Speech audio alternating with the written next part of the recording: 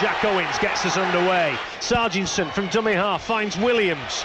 Does those dancing feet again. But he's becalmed 5 metres in front of the sticks. Last tackle for the Warriors. Smith farms it out to Tompkins. It's on here and Gelling can get the ball away. Has he got it down in the corner? Has he got it down in the corner? 50 days to go, it says, to the grand final. It's a try! And Wigan hit the front. Tautai, short pass to Sutton. Gets his first touch of the ball. So impressive this season. 10 metres out now, shifted right. Smith, Bateman, short pass! Gelling's in! Under the sticks! Get in! 10-0 to Wigan. Flower gets inside the 20. Last tackle now for the Warriors.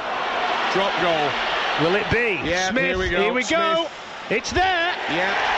He don't miss him. He don't miss him.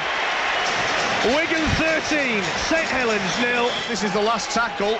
It's Roby coming to Turner on the left-hand side. Turner by interception. Go on, Tony! Go on, This is the Tony! game for Wigan. Oh, he's in! Gelling will go all the way for a hat-trick. Oh, Turner my son! trying to push the pass.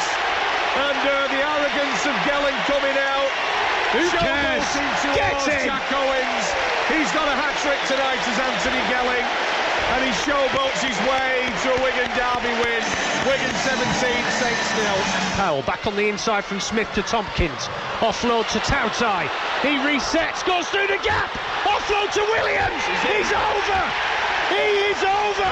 Tell you what, this game has been an absolute role reversal from the last one. I know Wigan have probably not scored the quality of tries that Saints did in that game, but it's not going to mean much, I don't think, when we get down to it at the back end of the season. But for Wigan, it's an important bounce back after the poor form. It's a confidence boost. It's a good chance to reset now as we take the week off, and we haven't had a week off this season, so that could be important for us. Charlie gets the 94th knock-on of the game, and mercifully the clock counts down, and we've nilled them!